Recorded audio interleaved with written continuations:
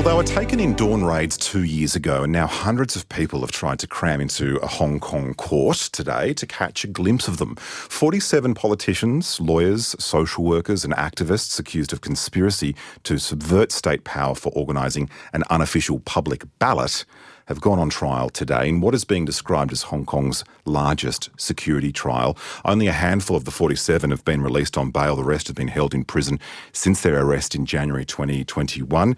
Emily Lau is the former chair of Hong Kong's Democratic Party. She joins me now from outside the court. Welcome to you, Emily. I mean, you lined up with hundreds of others just to get into the court today. Some apparently there since midnight last night. How have you been able to see those standing trial?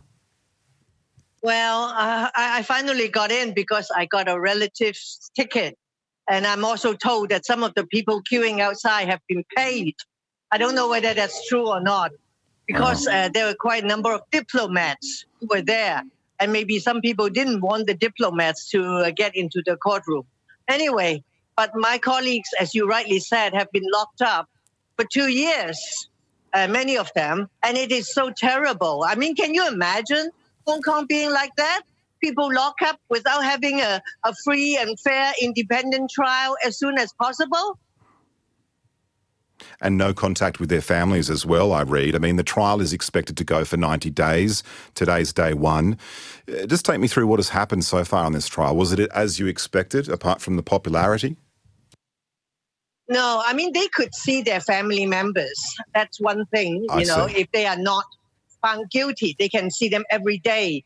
But many of them, as you said, have been locked up, and they've been waiting, preparing. And today in court, the prosecution is still coming up with new information, amending what they have previously said. And some people have pleaded guilty already, and they are still amending the charge. Have you heard of anything like that?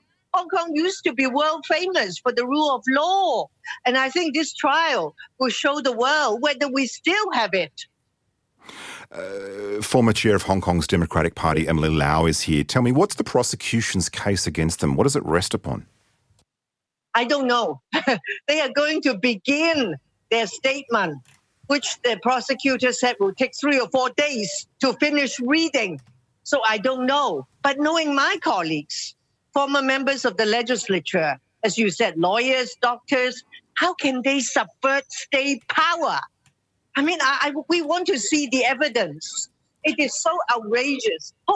Joining a primary election, which is held in many civilized places, how can that be turned into subverting state power?